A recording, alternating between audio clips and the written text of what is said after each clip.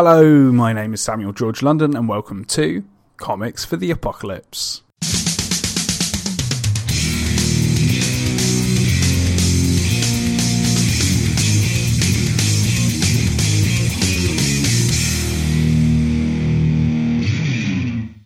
On today's episode, I speak to comic book podcaster and jolly good chap John Siuntres about what comics he would take into a super intelligent ape takeover apocalypse. But before we get into it, I'd like to give a quick shout out to our sponsor, Comic Scene, who have a new summer special coming out this June. The special features strips from the 77, Brawler, Space Warp, Sentinel, Wallop, and of course the Comic Scene annual itself. Plus, a free limited edition print of the cover is included with every purchase. To get your copy of the summer special, you must be part of the Comic Scene Comic Club, which is available from just £3 a month at comicscene.org. Now, without further ado, on with the show. Hello, John Siuntres. How's it going? Hello, Samuel. It's a pleasure. Everything's going good here in Chicago. It's, early afternoon my time. Nice. And how's the weather? Good, thank God. Finally, summer is kicking in, so really comfortable, and it's t-shirt weather, and I'm all vaccinated. How are things there? Are you guys all vaccinated, or I know it's slower in Europe, unfortunately. Yeah. In Europe it is, but the UK is quite different. So we're up to 50% double dosed of adults.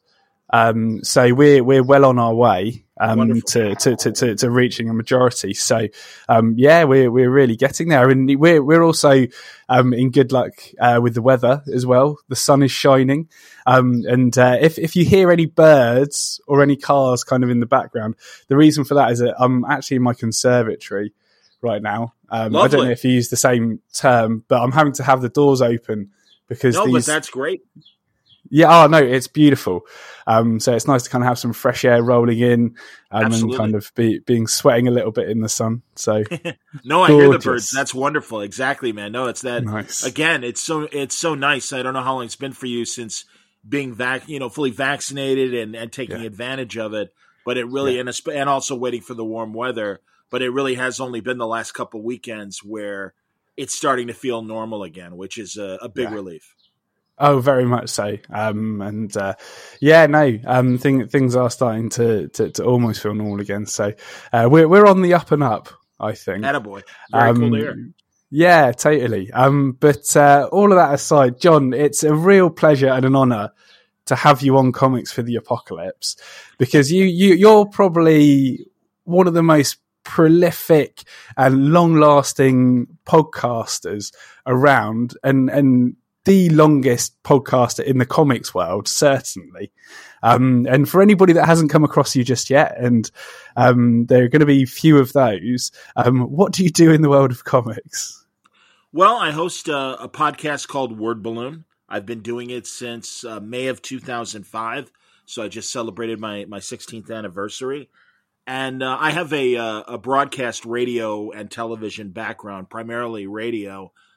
Here in the States, have worked in Chicago for the last 30 so years.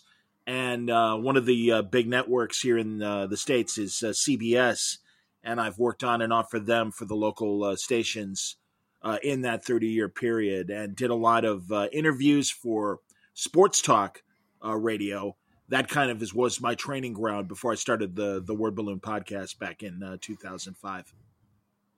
That's fantastic. And what was it that sparked your desire to start a comics podcast? Well, I was covering sports and was doing that in my day job, and saw what was happening in podcasting. And initially, at the time, I was working for a company that was owned by one of the Microsoft billionaires, Paul Allen. And it was called Sporting News Radio. It was a national 24-hour sports radio network. He also owned the Science Fiction Museum in Seattle. And I had noticed that they were going to have a big comic book weekend where they had artists coming in and teaching kids how to draw, and basically almost like a mini convention. And they had always said, if, kind of classic internet startup, being part of Paul's empire with Sporting News Radio. Hey, if you got an idea for the company, let us know. So I suggested a podcast for the museum, and really suggested Word Balloon to promote the museum. And one of his managers is like, "Wow, really appreciate it. Really not interested. However, that's a great idea. You should just do it yourself." And I'm so glad the guy said that. I probably would have anyway. But Word Balloon was always mine. And I just initially, I was working behind the scenes in radio at that time. I had hosted before. I had been a reporter, mostly covered boxing. In fact, I'm a massive boxing guy. Great. I love boxing. And, I just wanted to get more on-air opportunities. And I'm like, well, what can I talk about that might elicit an interest in getting a hosting job or a reporting job? And, back then it was still kind of early in terms of the geek world. I really, at that moment, Sin City was a big deal. Batman Begins was a big deal. So it's, pre-Marvel movies, as far as Marvel making their own movies in that. And I just thought, okay, well, Star Wars, there are obvious other geek kind of ticks that make mainstream media. Maybe if I do a few of these interviews, that might, pique somebody's interest and find what I'm doing interesting. Instead, it turned out to be its own thing. I always did it alongside my radio career. But in the last couple of years, I've really put more of an emphasis on it. And then certainly last year during COVID, especially with all of us being stuck inside in lockdown, I'm like, well, let me do more shows, and also let's do more consistent video as a component to Word Balloon. So really, since March of last year, I kind of upped my game, and I've been doing as many as 4 to 5 episodes a week, and talking to the top creators, and expanding it to television and film as well, and books and animation. And it's great. I mean, I've really been happy with the response, and very pleased with the different guests that I've been able to get. And the audience has grown as well. 100%. You've done an outstanding job this past year. I've certainly seen your uptick in output. It's been incredible to see, and it's certainly helped me get through this past year. Definitely. Really appreciate it, John. Absolutely. No. And again, that's kind of what I was hoping for, and it allows doing a live show more community inclusion in terms of, I'm kind of the most disorganized guy you'd meet, and it really is true. And I really? And I'm like, well, if I do live interviews, that gives the audience a chance to ask questions at the moment, and it might drive them to the YouTube channel, and the YouTube channel's been growing slowly. I mean, I'm a big Johnny Appleseed, if you know your American folklore, planting one seed at a time, and it's one listener at a time, and I'm a patient man. The audio does great. And again, probably because I've been doing it for 16 years. And I get nice coverage from the geek websites, the geek news websites, Bleeding Cool and Newsarama and IGN and various things. God, I was really pleased and blew my mind. I had my buddy Joe Henderson on, who is the executive producer, showrunner for the TV show Lucifer. And prior to this new season dropping, we had a great conversation, and he teased a lot of different things that were coming up in the coming series. And the story really got picked up all over the place, including The Guardian. And I was so excited because I love The Guardian, and I go there for news and the like. And oh my God, there's in the Guardian in the UK, a story that linked to my YouTube video and heard on the Word Balloon podcast. Joe Henderson said this about Lucifer, and I was just floored. I'm like, wow, that's amazing. So you forget sometimes, but and obviously, as evidenced by you listening, I'm very grateful that it is a global audience that watches and listens to Word Balloon. Yeah, 100%. And that's the beauty of things like podcasts and YouTube and things, is that you can reach a global audience very, very easily. It's amazing to see kind of the geographical locations that crop up on your analytics, isn't it? Oh my God, yeah, absolutely. So, and again, this even back when it was just audio, when I would get my first European emails and Australian emails, and again, like you say, just globally, and it really is. It's just very, very satisfying, and I mean, something I could not achieve on terrestrial broadcast media. Yeah. And truly a lot of doors have opened to me from doing the Word Balloon podcast that wouldn't have come had I just stuck with my radio career. Yeah, that's incredible. For people that haven't come across it yet, where can they find it online and find you online? Well, I have my website, wordballoon.com. That is where the video and the audio shows up. I'm on the Spreaker podcast network, which just got absorbed into iHeart Media. So you can find me there. You can find me on Spotify under Word Balloon.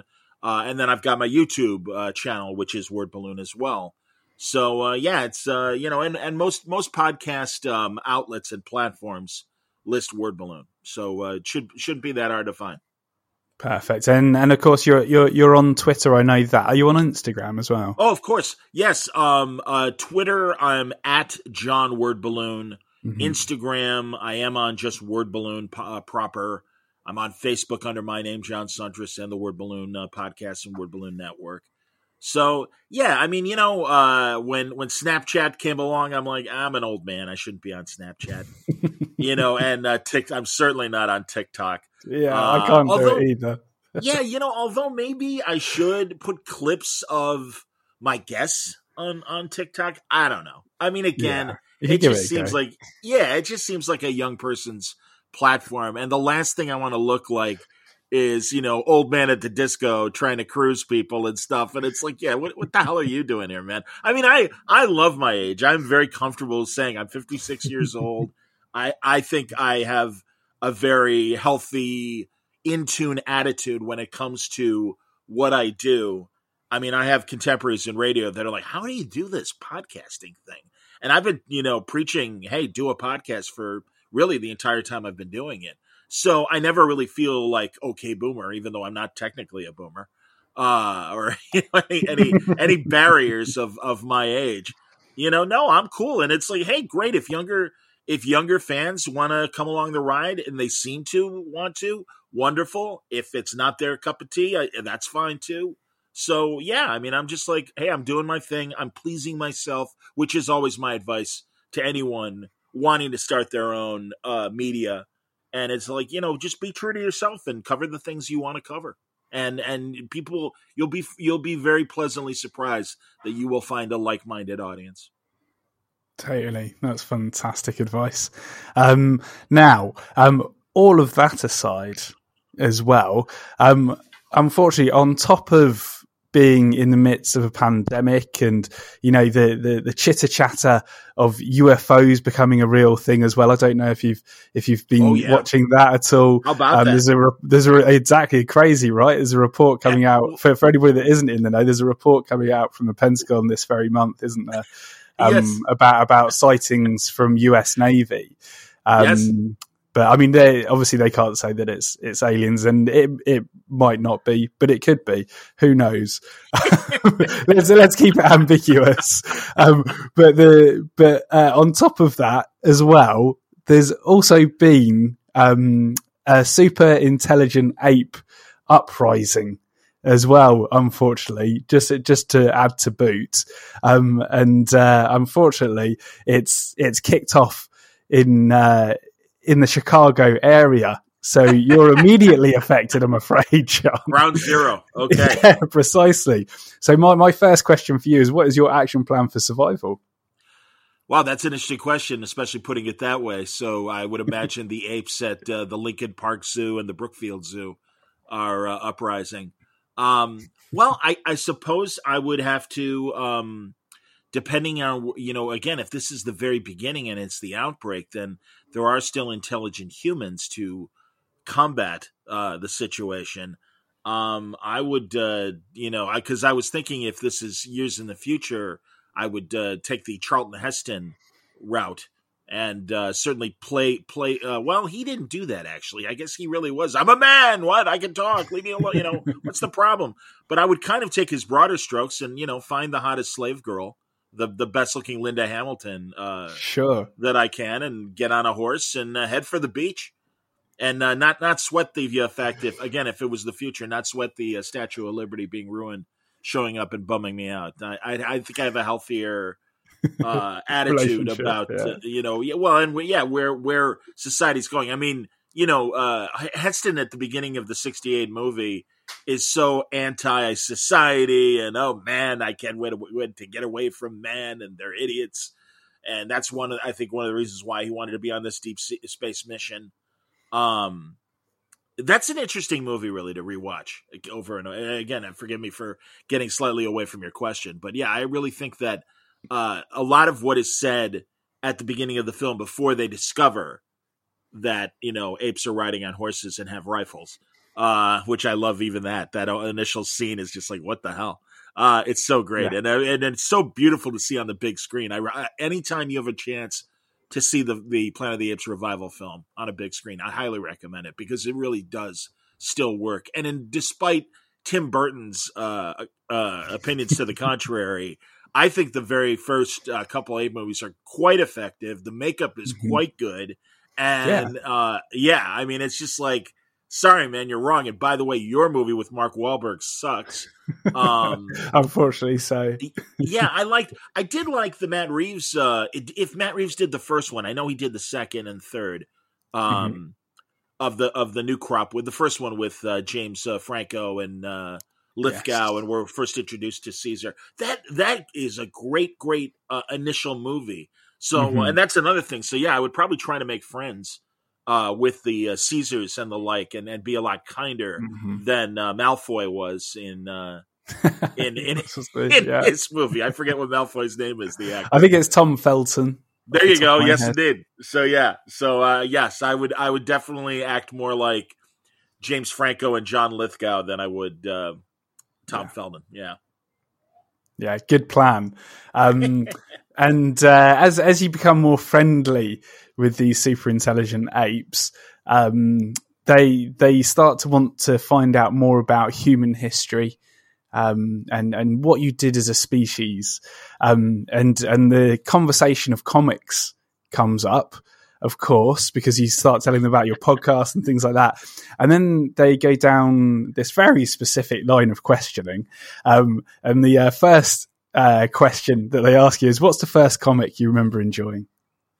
Well, again, being 56, when I was a little kid, a very little kid, I had a lot of older cousins, and we had and truly, guys, and everyone listening, and yourself, Sam, this was, I'm fine. This was over 50 years ago, but unfortunately my mother passed away at a young age, and I was only 5 when she passed away. So that kind of sucked. But she had a very long, she had a disease called scleroderma, which is a very rough disease that some people are able to live with. There still isn't a cure for it. It doesn't get big attention as other diseases do in terms of charity, but it's still a significant problem. And again, here we are 50 years later, and people are still dealing with it. Is there an association? Sorry, John. Just yes, and shame on me for not knowing it offhand, but I'm sure if you looked it up, yeah. And what was the disease again? It's called scleroderma, and it literally means hardening of the skin. Wow. It one of the side problems is it causes anemia. But my poor mother, and God bless her, she was amazing in her short life, dying in her 30s, but really brilliant woman. Taught me how to read when I was only 3 or 4 years old. But she, it took a long time for her eventual death, and she really did live with it for most of my life, and it was just tough on her. So I was always staying with older cousins when she was in the hospital for long periods of time. And I have an older sister, 5 years older. And anyway, my best comic book memories are with my older cousins reading Mad magazines with me as a little kid, and kind of helping me along with my reading. And I wish I could give you a specific issue, but this would have been like some random 1969 Mad Magazine issues. And, they would just, there were song parodies that they wrote out, and we'd sing the song parodies because they'd teach me the song. And I loved them. I mean, they were big, goofy things from Don Martin's excellent cartoons, and of course, Sergio Aragonis with the bits of business that he would do in the borders of Mad. I don't know how many Mad magazines you've seen as a reader, and it breaks my heart that Mad has stopped doing new content. They still do put out magazines and collections, and they've got 70 plus years of material to go back and re-show. And my God, especially Mad at its prime in the 50s. Mad Magazine was really the daily show of its day, and again, American reference, but you might know it as well. Yeah, absolutely. Okay, there but in terms of satire on society, it was the hippest magazine out there, and top comedians would contribute articles and be part of the fun as well. So beyond the great, brilliant writers and cartoonists that would do things, they would have Ernie Kovacs, who was a great American comedian, or Mel Brooks submit pieces for Mad. So, I mean, and again, this was really at its prime in the 50s and 60s. So, I would say Mad was probably my first comic that I really, really enjoyed. That's fantastic. And then did that inspire you to try and create your own comics at all? Not seriously. I know as a little kid, I had come up, and I mean, of course, I was a superhero fan as well.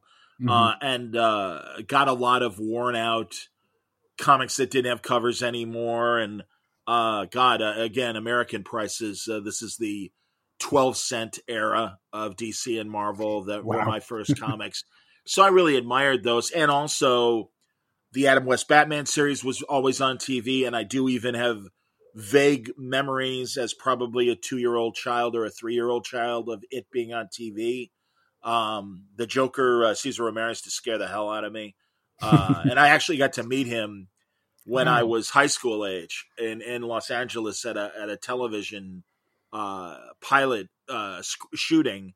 And I told him, I said, I couldn't stay in the room if you were on as the guest, a villain on a Batman episode. It really scared me that much. And he laughed. He said, good, I was supposed to scare you. But he couldn't have been nicer. And God, I don't know whatever happened to it, but we did take a photograph together, and what a thrill to meet Cesar Romero. And also I'm a massive classic Hollywood buff, and to learn more and more about his career. Oh, I wish I knew then what I know now, and have the opportunity to really talk to him for more than just shaking his hand and telling him that he scared me. So I went back to your thoughts. Yeah, I mean, I would write little, superhero stories, and they were terrible. I hope the phrase isn't indelicate Mary Sue stories where, I'd save the day and save the Justice League. And I don't know what the male equivalent is of Mary Sue, but you understand what I'm saying. Like Harry Sue, maybe. Yeah. Let's say Harry Sue. Very good. Or certainly Wesley Crusher, if you're a Star Trek fan. And I think that's what always drove everybody nuts about that first season of Next Generation. It's like, really, the 12-year-old kid's going to solve everything. Okay, of course. All right. So yeah, no, I mean, but no, and even now as an adult, I have the fortunate problem of I do have a few ideas, but most of my good friends are top artists. They're not going to waste their time on my little piddly, knucklehead ideas and stuff. They're making real money, or whatever in comic books count as real money. I know, it's not, if you're trying to get rich, don't make comics, obviously. But I've got my stories filed, and every now and then I consider maybe I should find a young budding artist to hook up with, but I wouldn't want them to do it all on back end money. I'd want to give them something. Yeah, definitely. And you could do like a word balloon anthology or something. Yeah, that's the thought, truly. And in fact, I have big, ambitious, long-form story ideas, but I actually do have a handful of ideas that I could convey. I know I could do it in 20 pages. I'd like to reach a point of doing them in less pages or come up with other ideas. my buddy Joshua Fialkoff, who was a very active comic book writer, but now is primarily an American television writer. I know when he was breaking in, he would write literally 5-page Westerns and get good artists to do 5 pages. And it's like, well, there you go. That's something that, they could, draw in maybe a week or something like that. And that's really how he began. And I think his collection was called Horse and Buggy Stories or something like that.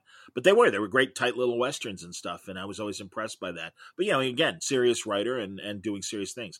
When I covered boxing, I did write articles for Ring Magazine and Boxing Illustrated on and off for about 10 years. And then in addition to that, I was covering boxing on the radio. But from an article and fight report standpoint, that's where my writing experience has been in broadcasting and in media, and then also writing adverts for radio and television. That was a good portion of my broadcast career as well. So, that's those are the areas in which that I've, kind of written. But, we'll see. Never say never. Exactly. No, that's fantastic. And please let me know if you're going to go ahead and do that. I'd love to get you back on the show and talk about it. Thanks, man. No, that'd be great. No, I'll. Oh no, and again, we'll see, because truly, Word Balloon since the pandemic has really been my main focus. Mm-hmm. And as you say, no, it would make a very good thing to sell. That's the thing, with podcasting. And again, certainly people do it for the fun of it and all that. Yeah. But really the best thing about podcasting is to be a vehicle to sell something, a service or a product. And I've been doing this for 16 years without a product to sell. Yeah. I mean, I had a Word Balloon t-shirt for a while, but that's kind of a pain in the butt to, maintain and all that stuff. Yeah. And I'm just like, no, I should really have something. And yeah, I mean, again, I do have these ideas, so we'll see. Awesome, man. Awesome. Now, heading back to your conversation with the super intelligent apes who are somewhat holding you hostage, the next question that they ask is, what's the funniest comic that you've read? Well, lately, and when I say lately, I would say in the last 10 years or so, I've really been blown away by one American creator, an independent creator. His name is Kyle Starks. And, friend of the show, he's been on. Oh, that's great. Oh, fantastic. Yeah. Oh my God. That kid is and he's a kid to, compared to me. But when I first met him at a convention, I had never read any of his stuff. We were in the city of Cincinnati at a Comic-Con. And immediately on the panel, he was cracking me up. And he gave me his book, Sex Castle. Great. And I think Sex Castle is just flat out fantastic. I love his cartoony style of art. And, it's a Walking Tall parody. And I sent, for people who don't know it, Saint Sex Castle is the former world's greatest assassin. He accidentally killed the vice president. He was sent to prison, but now he's selling flowers and wants to get away from the killing business. But all of a sudden he runs into kind of a Walking Tall situation where a bunch of jerks are running his town and he's got to get back into business. And it's hilarious. I mean, and his subsequent stuff is great. He's one of the Rick and Morty comic book writers as well. And I think his stuff maintains the flavor of the cartoon in the best ways. So yes, I would say anything that Kyle Starks does is hilarious to me. 100% agree. There are some great lines in Sex Castle, and I can't remember off the top of my head. I probably read it for the first time maybe about 9 months ago. Oh, no kidding. Because we had Kyle. I had Kyle on the show. Yeah, probably around about 6 to 9 months ago, something like that. I read Sex Castle in preparation for it, and it just cracked me up. There are just some great lines in there. Some of which aren't appropriate. No, absolutely. I really did. This question in particular, when the apes presented it to me, I really I had to think, and they were threatening me with whips and chains and the like. And I'm like, I don't know, give me a minute, because I really did. I'm like, oh man, because I'll be honest, I do think it's hard to do great comic book humor. I appreciate a great comic strip and certainly was a Charles Schultz Peanuts fan, and Mm-hmm. probably could have made that answer as well. And that's something I've loved since a child. And thank God they still put out runs of his stuff since he's passed, because he was a genius. And Mm-hmm. that stuff was really great. But even that was just more wry than actually like bust a gut laughing. And that's why I was like, holy cow, look at this guy, Kyle Starks, and what he's able to do. So yeah, I'm as you are as well. Massive fan. I recommend everything that he does. 100%. That's fantastic. Now, changing gears a little bit, the apes ask you, what's the saddest comic that you've read? Well, and it's funny because they also asked me for my most upsetting moment in a comic as well. The saddest comic, and it was odd that it actually came out before my mother had passed, but there was this really weird Superman story from the 1968, Superman 215, and it was an imaginary story that Superman and Lois got married. Lois dies, and Superman has to carry on with a young daughter to raise. And it even has this weird kind of bizarre thing where he builds, like his Superman robots of the Bronze and Silver Age, a Lois Lane robot, and she plays with the daughter, and has a dinner with Superman, and then all of a sudden she's like, "I love you, I love you, I love you," and kind of caught in a broken record loop, and it's so weird. But it did really bum me out because, God, if you ever see the cover, you could see this. I don't know who drew it because it looks like it might be Neil Adams, but it's this like very modern, even though it was still the 1960s, look at Superman, and he's at Lois's grave, and beloved wife of Superman, blah blah blah. And so, yeah, and sadly, and again, I think I read it after my mother had passed away. Probably one of those. I don't know if they had these in England, but they would have coverless comics that they would bag together and sell cheap. And like you'd get 3 comics for just like when comics were 20 cents, you'd get 3 comics for maybe 35 cents. And they would have no covers, but you'd get comics in there. And nice. I know that was one of them. And yeah, like I said, it just really that to me was really, really sad. But it was an imaginary story, and again, I didn't become crazy, didn't become a psychopath, didn't start killing people on a rooftop and asking, why did my mother why was she taken away from me? Everything's okay. But back then it made me cry. And then 100%. The most upsetting comic, that was, and this was really weird. And this jumps ahead a few years. I believe I was probably 12 or 13 when this came out, but it's an issue of Marvel's What If series.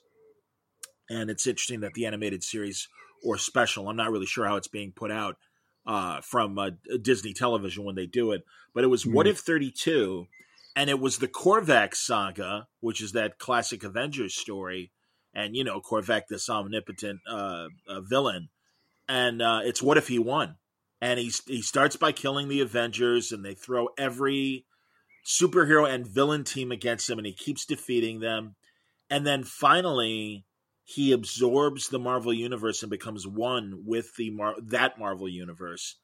And when he realizes there's nothing else left to do other than just be, and he's just facing timeless nothing, or just, not whatever. I forget how they spell it out, but essentially he uses the ultimate nullifier from your Galactus and Fantastic Four lore, and uses it on himself, hence the universe. And the last page of the story is an outline of Korvac, but the entire rest of the page is white. And the narration says, and all of a sudden everything went blank into nothingness. And that really was like, wait, it ends like that? and the Watcher comes on at the end. This is one of the most disturbing universes I ever saw wink out of existence, blah, blah, blah. But that really was like, yeah, like fading to nothing like that, and the entire page basically being nothing. It was like, wow, that was really scary. So that messed me up. Sorry, if you don't mind me asking, how old were you when you read that one? Like 12 or 13. Wow, yeah. Yeah, and it was like, oh, okay. And it's funny, I was also thinking, too, when I was 9 or 10, I read the reprint of The Death of Gwen Stacy that Jerry Conway wrote in Spider-Man. Mm-hmm. And that just it didn't upset me. It blew my mind from a Right. storytelling standpoint that comic books can have consequences. Because I really was used to, I was primarily a DC guy up until my adolescent years when I really started getting into Marvel. And I mean, I was aware of Marvel because we had Marvel cartoons like the 67 Spider-Man series and also the Marvel superhero cartoons of the 60s where they took the comic panels and slightly animated them. So I was aware of all the Marvel heroes, but I was mostly like, enjoying those as cartoons and not really reading the comics. But yeah, I got to tell Jerry Conway the first time I spoke to him, like, I was 9 years old and you blew my mind with that death of Gwen Stacy. Cause that's like, wait a minute, and maybe Spider-Man was the cause and that ambiguous crack of her neck as he tries to save her with the web. Yeah. I mean, I was right there as a reader with Spider-Man where it's like, wait, he saved you. Like, you shouldn't be dead. He saved you. What the hell just happened? And then when he's screaming at the sky and like, I'll get you, Goblin, if it's the last thing I do. I'm like, yeah, get him. And really, like I said, it was like, it didn't upset me. It really did. It just really surprised me. And all of a sudden I realized that stories can have real consequences. Oh, that's great. And it's so good when you're young and you have something like that kind of challenges your thought process on morality and things like that, isn't it?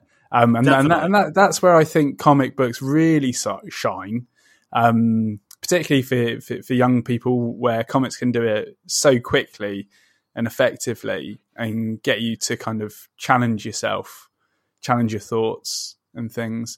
And I think we potentially need to attempt to try and bring that back a little bit. I don't know if we've lost it, but. Well, I don't know. And again, I think you're only young once. And the question more is it doing it for the adolescents and the children that are reading this stuff? I mean, everybody rolled their eyes in my age group and around my circles when I believe it was Jonathan Hickman when he was doing Fantastic Four and he killed Johnny Storm. Right. And they're, well, we all know Johnny's going to come back.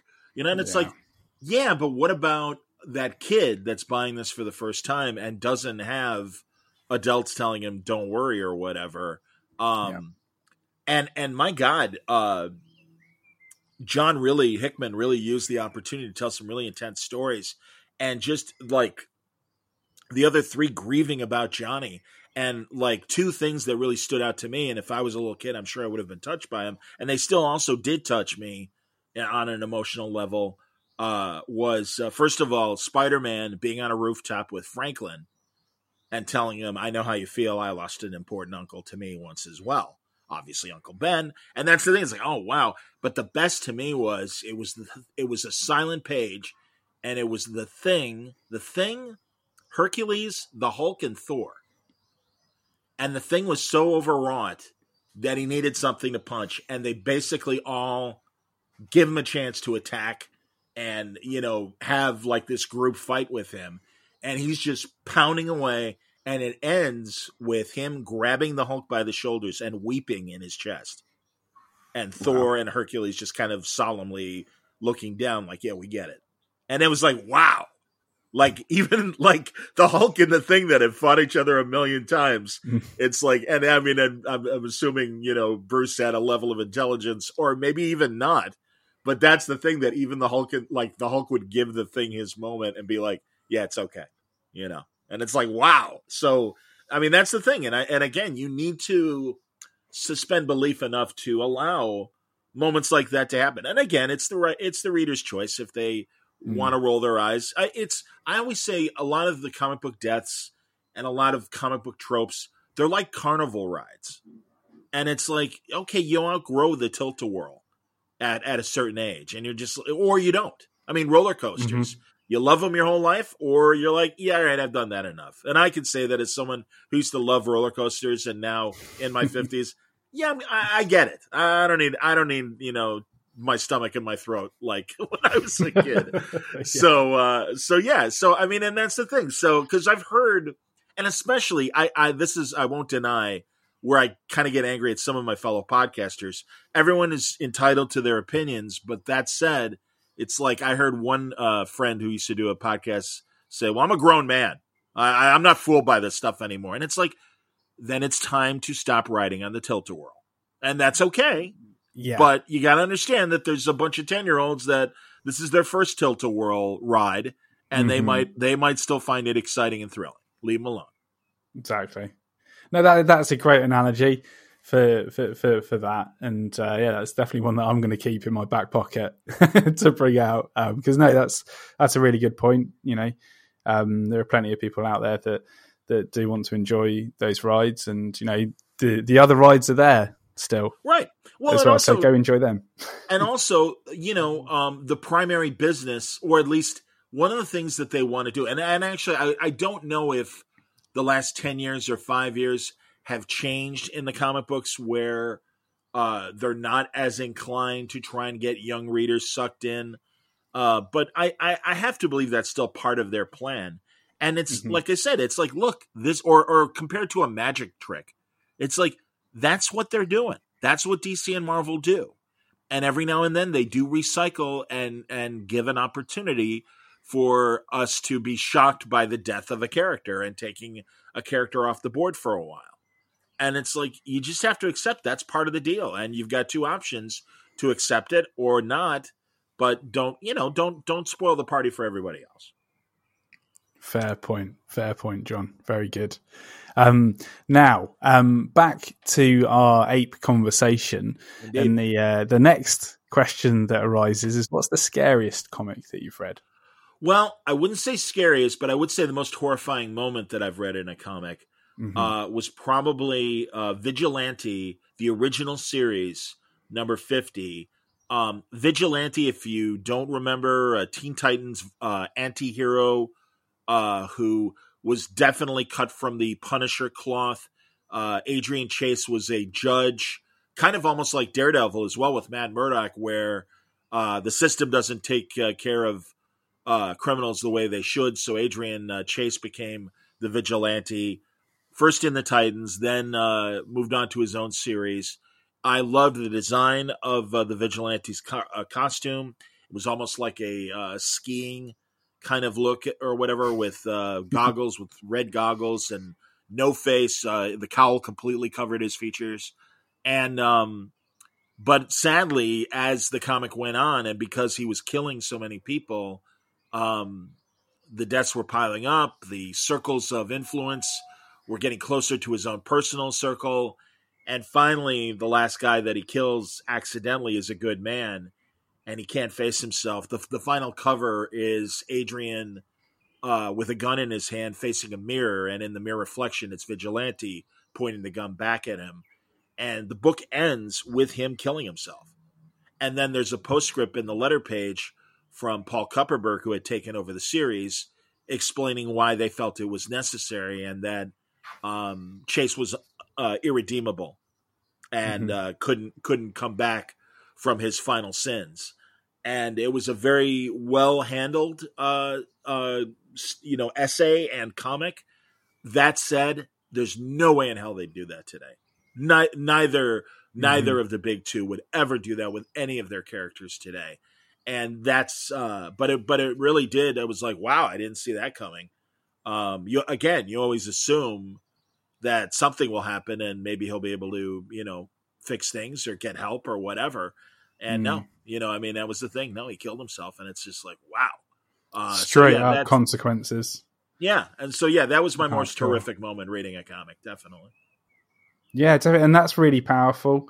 And you're probably right that, certainly the big two wouldn't do that today. But do you think that's the type of thing that would appear in indie press in some form? I'm not sure. It was interesting. I was listening to a movie podcast that I like called The Projection Booth, and they were looking over Better Off Dead, an old 80s teen comedy, and totally played for absurdity. And John Cusack was the lead, and he's in love with his girlfriend. His girlfriend breaks up with him, but he's so in love with her. He's got photographs all over his room that today would look like a stalker's room, to the point where his hangers have life-size cutouts of his girlfriend that he hangs his clothes on and stuff. And again, it's just absurd. When you see it, it's ridiculous. Two guys around my age were talking about how much they love the movie. They had a third host, and she was around 29 or 30. Mm-hmm. And she's like, yeah, first of all, the guy's a stalker. Secondly, he's always trying to kill himself. I don't think this is funny. And again,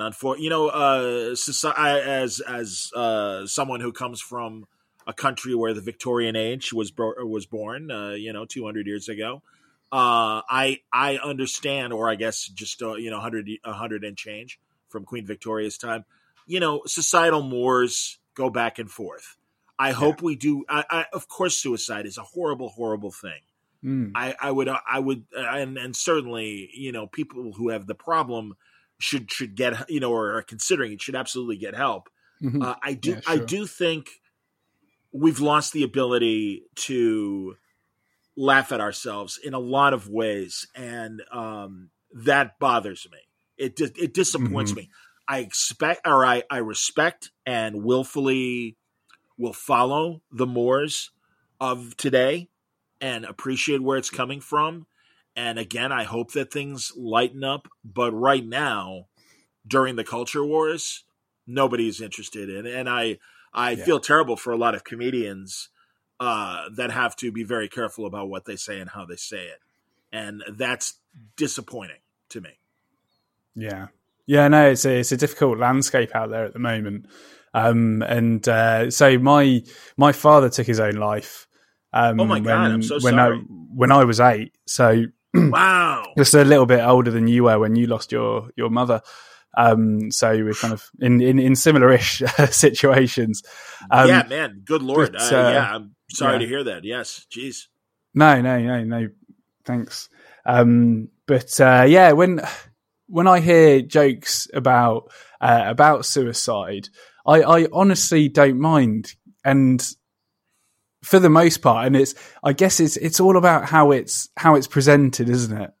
Absolutely. I've seen some really funny ways that comedians have come up with the way that they've presented a suicide joke, and I've genuinely laughed out loud. And it's like you nailed it, Well, and it's Better Off Dead. It really is only the first act, and he's slowly getting over being jilted by his girlfriend, and it becomes a very different movie. And yeah, I mean, again, this is Act 1.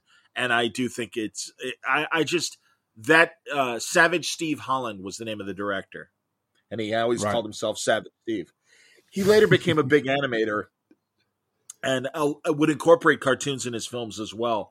But he made like 3 really funny movies: Better Off Dead, One Crazy Summer, and How I Got Into College.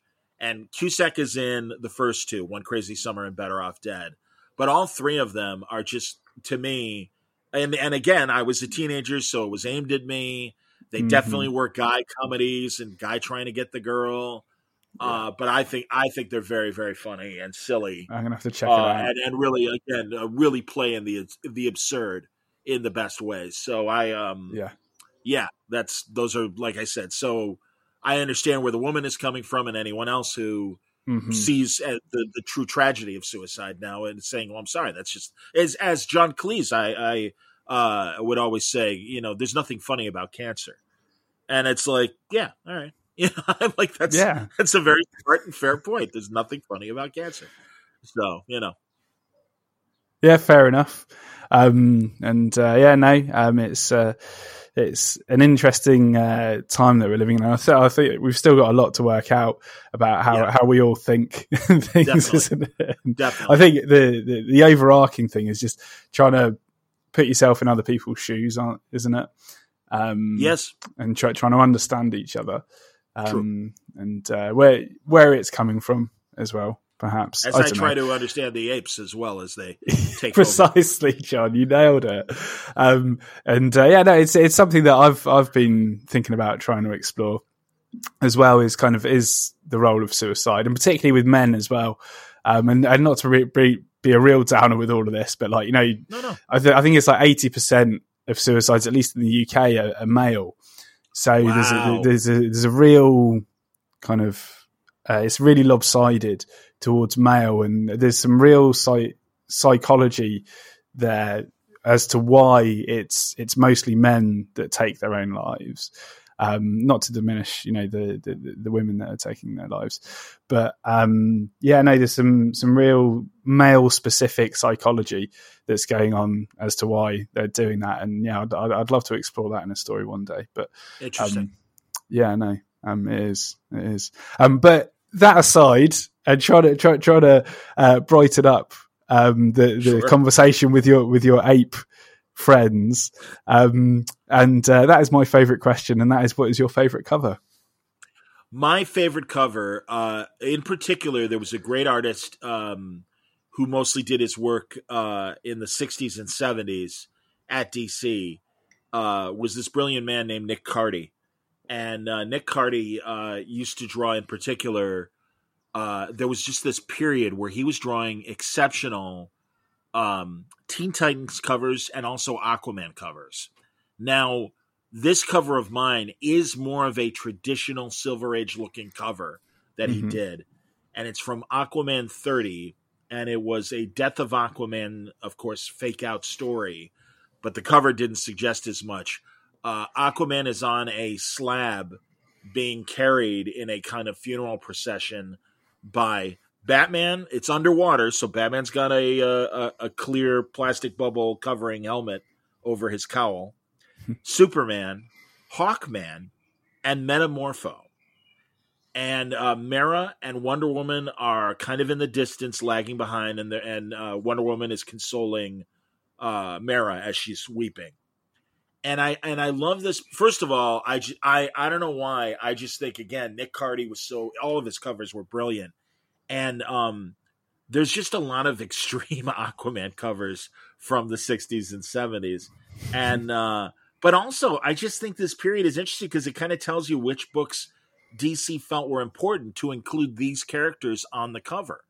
And especially, like, of course, Superman and Batman. But, this is in the midst of Joe Kubert's Silver Age Hawkman run. And this is when Ramona Fradon was doing Metamorpho. And I don't remember if it was either in a Metamorpho book or if it was in a book that had a different, like, House of Mystery title or whatever.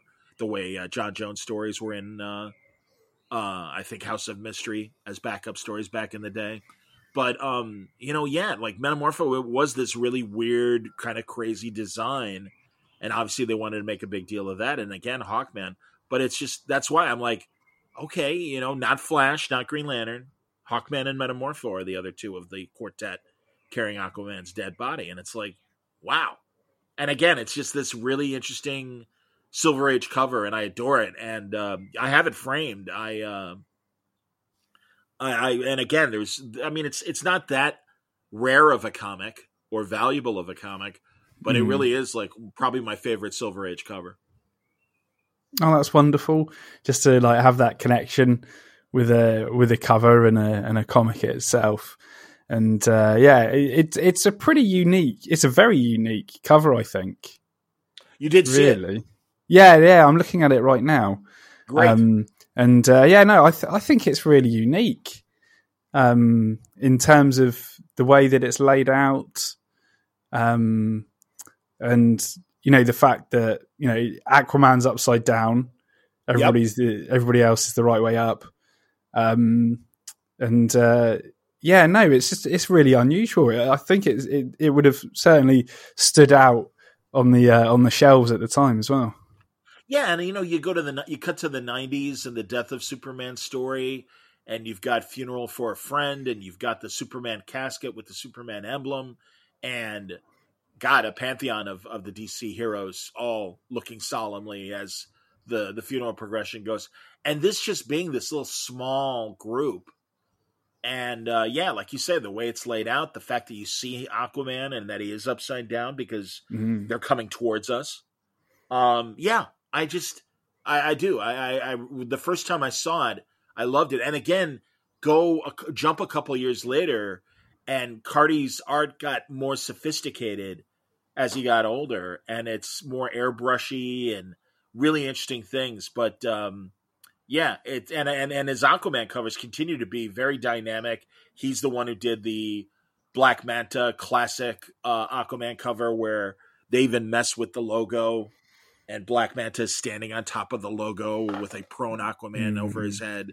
He's holding him up and stuff. But yeah, there's so many great and again affordable. So really, if people are intrigued by this, I would seek out more of these Silver and Bronze Age Aquaman covers because you can find them and they're reasonable. And there's there's a lot of killing of Aquaman going on in these stories. I don't know what poor Aquaman. I don't know what the deal is, but yeah, he's usually like about to die, or there's giant Hulk version of Aquaman ready to kill him. Or dying of thirst. You name it. Oh man, that sucks. But yeah, gosh, guess he was just asking for it back then. I guess. I don't know. At least the writers thought so. Well, and too, that this period, again, there was an animated Aquaman series. So, they I do understand why he had his own solo book, why they were exploiting him and stuff. So, yeah, I mean, this was the period that pre-Super Friends, when Aquaman was, it was the Superman Aquaman hour. That was one of the cartoons that was out there back then. Wow. Now, going back to our ape conversation, and another of my favourite questions, and that is, what's the most meaningful comic to you? Well, as you can tell, I am and by a lot of my answers, and it makes sense because these were my first comics. I love the Silver Age. I love the Bronze Age. They were my, initial excitement about the medium. And I really, every time Darwin Cook would do a story, and especially retro stories, he always had my attention. And The New Frontier, both as it came out episodically in magazine and then also when it was finally collected, it's truly my favorite book of all time. And I never had Darwin on the podcast, but I did get to talk to him many times over the years, and just unfortunately schedules didn't mesh. But the first time I met him, it was still coming out monthly, and I brought him one of the issues to sign, and he's like, "What do you think?" And I'm like, "What do I think? This is amazing," because they were 64 page or 48 page. I can't remember what the length was each issue. But they were floppies, they were magazines. Right. And he's like, "I'm so mad at DC." And he's telling me this. It's the first time I'm meeting him. I'm just a fan.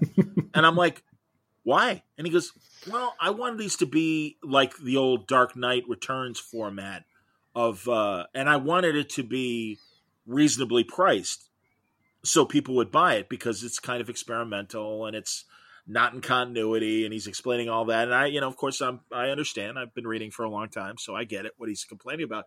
But he said the only way that he said it was in my contract that it would be affordable. And they're like, "Well, the only way it's affordable is if we make it a floppy." And he was just so mad. He's like, "Look how flimsy this is." He's like, "This should be square bound and have a cardboard cover. And that was my intent." And, he goes, "And they screwed it up." He swore. And I'm like, "No, I'm sorry, man." But after that, I was such a fan that anytime I would see him at a convention, I would start talking to him and stuff. And he was amazing over there. Such a great guy, very passionate, very opinionated in the best ways of, defending his work and just his ideas of what comics should be. And then, as I told you, I was a boxing person, and I discovered, and especially one of the great moments in the comic is it's that bridging between the Golden Age heroes and the new Silver Age heroes at the time. And you get a lot of final Golden Age stories as much as you do first Silver Age stories of the new Justice League and that. And there's a great story, he's not in costume, about Wildcat, Ted Grant. Ted Grant's secret identity is he was a heavyweight champion.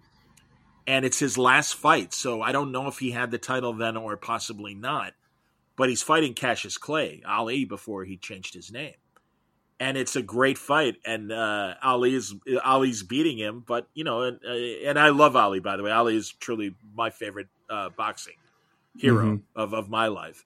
But Ted beats him, comes back and kind of finds the grit and the will, is able to turn around the fight and knock him out. And so Ted Grant wins his final fight, and he beats Cassius Clay. And it's like, oh, that's awesome. And he's like, oh, I'm a massive boxing fan. So we bonded over that. And just everything that Darwin did, I think, and again, this is the first book, but God, even before he passed away, he had a variant cover month of iconic shots of all the DC heroes and villains, and they're amazing. And I've got refrigerator magnets that were made from those covers. So it's all about Darwin Cook in my house. And and I'm bummed that he drew a little remark kind of sketch in one of his IDW Parker adaptations of those great crime novels, and he turned them into crime comics. But other than that, I have no original Darwin Cook art to my name or credit. But it was just always, I really liked Darwin. We always talked about coming on. He never did. But yeah, anytime something comes out with Darwin, and in fact, I know IDW is putting out a final collection of Parker stories, and Ed Brubaker and Sean Phillips are going to do one additional story in the volume as well. Ed has told me that. I'm looking forward to that. But yeah, Darwin, it's all about Darwin Cook and just the way his love for that era. And he was only a couple years older than me, and just his adoration of DC Silver Age, and it just comes through in his art. 100%. And I read that for the first time about a year ago. Now, because regular listeners to the podcast will know my origin story into comics is only about 5 years ago is when I actually only got into comics. And That's it was actually great. Yeah, and it was actually via The Walking Dead. Having watched the TV show, find out it's a comic book, and then read all of that, then read Invincible, and then started reading everything else, basically, under the sun. Obviously wanting to kind of read the classics, basically. And DC New Frontier is one that crops up at least once a month on the show as one of the comics. And I managed to read it last year. And it's a fantastic read, and to again like have that all in one book. It's fantastic to kind of read it all the way through in one time. The omnibus is, I don't know if you have the omnibus edition. I do. It's so worth it. Absolutely, man. So may I ask how old you are, Samuel? I am 37. Okay, great. Wow, that's terrific. So a very late bloomer. No, but that's wonderful. And again, that shows you that you don't have to be a child to be indoctrinated into comics. And certainly I do know people younger than me, whether it's Sandman with Neil Gaiman or Walking Dead is a great entry point. So no, I get it, man. Absolutely. Fantastic. Now, moving on to our next question, and that is, what's the most underrated comic that you've read? Well, I'm a Justice Society fan because I've always loved those costumes. And as a child in the 70s, they were reprinting a lot of Justice Society stories in particular. And, they don't read very well now as an adult. They really were written for 10-year-olds, but I was 10 in the 70s. So it worked for me. And again, I just, the first time I saw Alan Scott Green Lantern, I was used to Hal Jordan for years. And I'm like, who's that? And why is he different? And then, of course, you get the narrative boxes that explains Earth 2 is a parallel universe and blah, blah, blah, and all that. James Robinson and Paul Smith did The Golden Age, which was prestige format, as Darwin Cook had hoped for New Frontier, and kind of came out square. But it was a little more expensive, I think, than Darwin wanted New Frontier to be. But to me, it's the best Justice Society story, especially. There was America versus the Justice Society that kind of dovetailed into the House Un-American Activities Committee, and they were asked to unmask.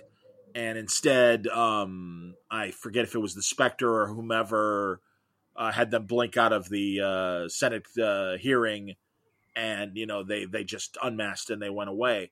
Well, this kind of really goes into detail what they were doing after they unmasked and what their lives were like after the World War II and into the 50s era. And I love that story. I just think it's fantastic. I mean, Alan Scott really, focuses on his life as running another reason, the Gotham Broadcast Company, and Jake Garrick continues to be a police scientist. And, then you get, I was a big fan of the All-Star Squadron, which was what Roy Thomas was doing with the superheroes that weren't the frontline superheroes, but they were all on the home front. And, they had the Tarantula, and they had Lady Liberty, or Liberty Bell, rather. And, so it just kind of said Johnny Quick. Johnny Quick's the main character in Golden Age. And, just his admiration for the frontline JSAers and what he was trying to do. And I just thought it was all really, really interesting. And also it has this very interesting kind of subversive plot in terms of how a villain is coming back. If people don't know the story, I would recommend buying it. And it ends very hopeful and ushering in the Silver Age. And it's just great. I mean, I always appreciate, I'm not saying this because you're from the UK, but truly, and I was just saying this last week in I did a panel for the upcoming San Diego being online.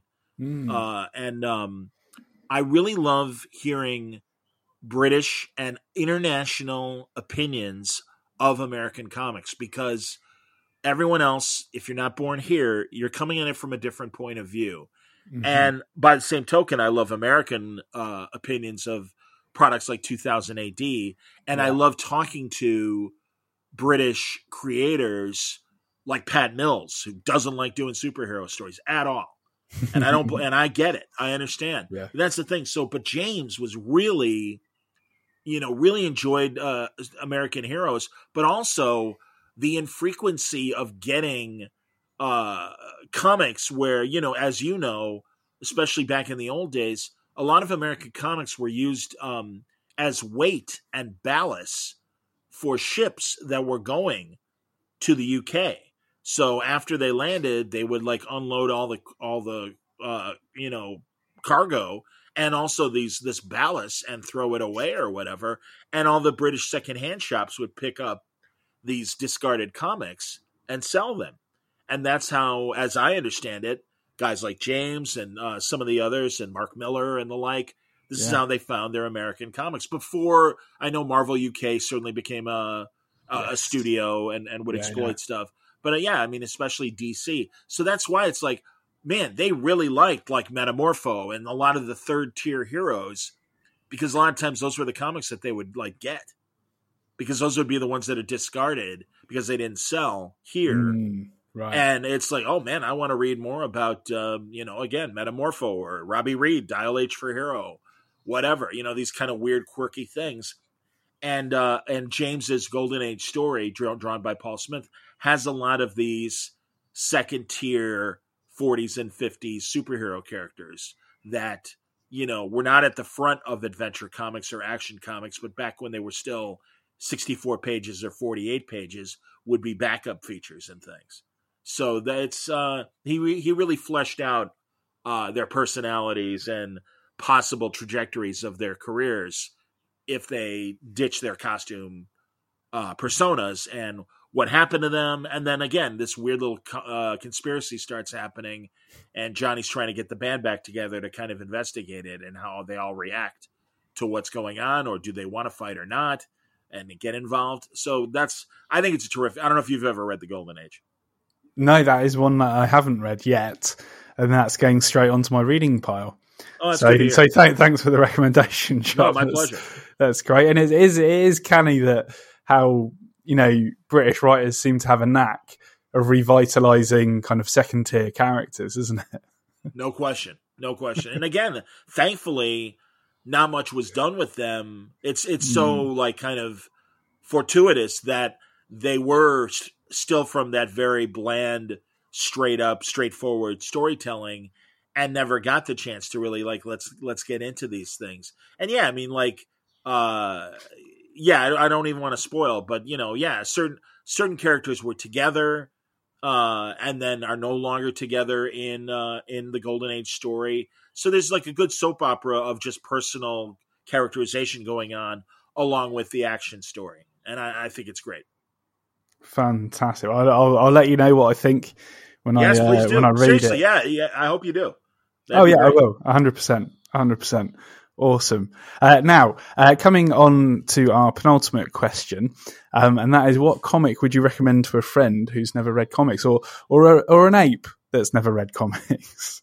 Well, and of course there was the movie, and they sort of touch on some of the themes from the specific issue, but I would give them Watchmen #8 and that's the issue where you get Rorschach's origin story as he is speaking to the prison psychiatrist, who is very confident that he will be able to repair Walter Kovacs and get his mind right, and very optimistic when he starts. And then he learns about Rorschach, and Rorschach unfortunately kind of drags him into his own personal nihilism. And it just it happens slowly. Of course, it has my absolute favorite scene in a comic book, and that's when Kovacs is in jail, and there's a big giant Khan that has been waiting with a shiv, a blade, to stab and possibly kill Rorschach. A long time coming, and they're in the line at the cafeteria to get food, and Rorschach reaches over, and there's a deep fryer full of hot, boiling oil fat, and just dumps it on this guy, and the guy is being burned alive and screaming. And of course, the guards all grab Rorschach, and he's dragged out of the cafeteria. It's a scene in the movie, but it's handled so much better in the comic, where you could, in my mind, because, and I'm forgetting the name of the actor, but the guy who played Rorschach in the movie, who's a great actor, by the way. I love him. Jackie Haley. Yeah. Jackie Earle Haley. Great actor. And I got to actually talk to him about this at the Watchmen press junket. And I'm like, you're so great. And really, you get, Kovacs in such a very specific way. And you're really one of the best things about this movie. But anyway, in the narrative, it's the psychiatrist that's retelling what Kovacs told him. And apparently, Kovacs tells all the cons, as they're all freaked out about what just happened in front of him. He's like, none of you understand. I'm not locked up in here with you. You're all locked up in here with me. And to me, it's just said in a very even tone, calm, like, yeah, you guys don't know it. You're already dead. And it's just a matter of time before I get all of you. And it's just like, yeah, to put it in Three Stooges terms, it's like, yeah. It's like, so, but again, it's unfortunately, and it's a depressing comic, but I really think it's an adult story. And again, you see this psychiatrist just lose all optimism. And really, at the end, he's certainly not going out and causing any vigilantism the way Rorschach is. But yeah, he just kind of is like, yeah, the world is a cesspool, and all of the Rorschach narrative that you get from the rest of the Watchmen comic and stuff, now it's coming out of the psychiatrist. And I do think there's enough in the comic that you do understand it from both sides. And also, another reason why I would recommend it to someone who's never read comics, they might only think of comics as superhero stuff, or one of my best friends from college, his wife came with us inside of a comic store one time while we were waiting for our dinner reservation. Luckily, there was a comic store right by. And she started picking up issues and thumbing through the art. And she's like, I had no idea how sophisticated the art is these days. She's like, I grew up with the comic strips in the newspapers, and things of the equivalent of Beano and stuff like that in terms of American comics. And she's like, I didn't know comics were like this. And it's like, yeah. And it's obviously only gotten more sophisticated with the level of art and things. And I think, Dave, God, I'm so fortunate that Dave Gibbons likes my show and comes back as much as he does, and is so complimentary to me. And I walk on air every time he comes on, because he really is truly one of my favorite artists and writers, and the ability to have been able to talk to him about not only Watchmen, but other things that he's done over his career. And I always make sure that when I talk to Dave, that I do talk about things more than Watchmen. I get why Alan Moore rolls his eyes at a lot of us And, because of the superhero stuff he did. And it's like, I've done much more interesting and sophisticated stuff since. And also, Dave will never say it, but unfortunately, nobody was expecting Moby Dick with Watchmen. And that's what we got. And so on the one hand, DC promised them, well, yeah, once it's out of print, after a couple of years, the rights will revert back to you. Well, it's never been out of print because it's so great. Because it's one of not only the greatest graphic novels of all time, but one of the greatest, as Time magazine said at the end of the 20th century, one of the greatest novels of all time. And that's why I say nobody was expecting Moby Dick. It's like, this is a classic. And I kind of understand DC keeping the rights to it. Also, this is several stewards of DC's publishing that now control it. So the deal was never with them, the current owners. I mean, it's classic corporate. Well, I didn't make that deal with you, and that I can't be held responsible for whatever deal was. Whatever. Yeah, exactly. What I've inherited and whatever deal was made, years ago. All we know is every year when we go back and look at which of our graphic novels are selling well, Watchmen is always in the top 10. I mean, it's just, again, what do you do when that's the greatest example of graphic novels to come from your publishing company? You don't give it up. No. So here we are. But anyway, I do think that's like one of the best chapters, and I think it works as a self-contained story. Definitely. And as you kind of say as well with your example of your friend, is it will show people that don't necessarily know about comics how sophisticated they are, both in the art, but also the storytelling as well. Because obviously a lot of people just think that, it's just, kids' stories with, capes and tights.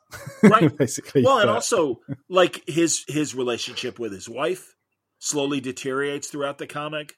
Yeah. And you see it and hear it. And God, he's at a dinner party. And, they're expecting just happy kind of table talk. And he's describing one of the graphic kills that Rorschach described to him. And also he goes at the beginning of the sessions, he's like, "Good morning, Walter. How are you today?" And, all positive and stuff. And by the end, it's like, "All right, hello, Rorschach. What do you want to talk about today?" And again, he's given up. He's really, really given up. And then that's, again, it's a very adult story in the best way. It's a very mature story. So. Exactly. Yeah, no, that's great. Now, coming on to our last question in regards to comics, and that is, if you could only take one comic into the apocalypse, which would it be? Well, if it's, I don't know, because again, I was thinking more Planet of the Apes apocalypse. So I was afraid that maybe they don't want to expose that humans can read. Yeah. So that's why I was a little afraid that maybe taking a comic book would distract me from surviving the status quo. If it was a desert island situation, it would probably be the New Frontier collection again. Nice. So I didn't want to leave you hanging without an answer, without a comic book answer. Really, New Frontier is probably my absolute favorite comic. So that would be one that, if faced with, the isolation and no chance for any new comics to ever come my way again and stuff, it would probably be New Frontier. Nice. Fantastic. Well, along with a copy of the omnibus edition of DC New Frontier, what weapon, tool, or useful item would you like to take with you as well?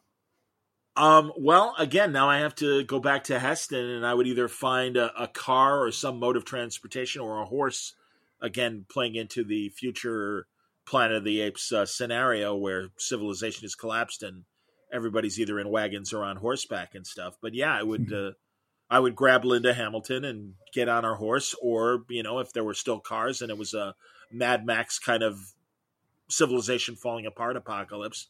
And yeah, I would, again, just manage to find a way to get a companion and escape and, head for parts unknown. And, even in America, there are still parts unknown or whatever. But yeah, I would try and get out of the clutches of the apes. And yeah, a weapon, they're apes. They can rip me apart without any weapons. So yeah, guns would work for a while until I ran out of bullets. And not expecting an ape apocalypse, I was thinking well, if it was maybe either a zombie apocalypse or a vampire apocalypse, perhaps a silver-edged axe, because I know silver kills vampires, werewolves, and then, of course, an axe, you can chop off a zombie head and stuff. So I thought a silver-bladed axe would be a useful tool. So those are my thoughts. And, of course, it would work on an ape, I guess, but you'd have to really catch the ape sleeping. Good luck with that. And boy, that first whack better be, deadly. Better hit the mark right away, or that ape is going to wake up and tear you apart again. So yeah, I mean that's the thing, man. I just think the ape strength. God, as we know, chimpanzees can be vicious and scary. Oh my beings. Gosh, yeah. So yeah, let alone full apes or gorillas or whatever. Yeah, man. So I don't know, 100%. but it's funny. So getting out there is the best tactic, definitely. I'm so glad you picked the ape apocalypse, though, Intelligent Ape, because I'm a massive original 5 movie Planet of the Apes fan. I respect the new Matt Reeves movies. I have to confess, I still haven't seen the final one, much to the disappointment of so many of my friends who do love both the new Matt Reeves movies and also the classic movies. It's like classic Bond that I really think even the warts on the final, I'm trying to remember my battle for the Planet of the Apes. Right. Like even that in its low budget, weird way, I think is such a great, effective movie.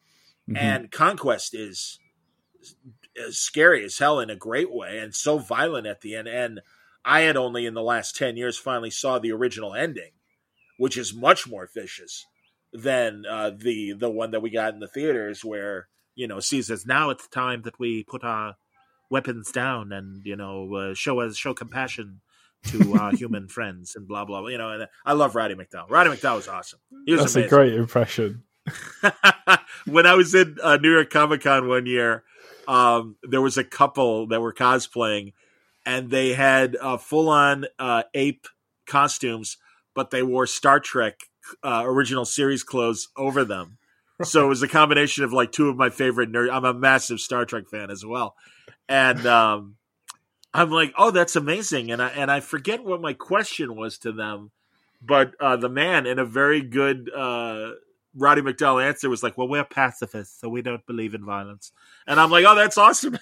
And I love also in the second movie that the makeup was so good in Beneath the Planet of the Apes. It's not Roddy McDowall. It's another actor playing Cornelius because Roddy McDowall had a film conflict that he was shooting another film because he loved the franchise and he loved Arthur Jacobs, the producer. And oh my God, there's in the box set, there's a full-length documentary that he narrates.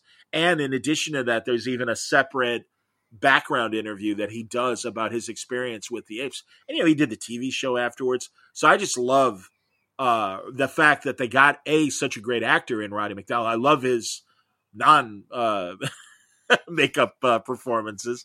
And, I mean, when he was a little kid, he was a great actor.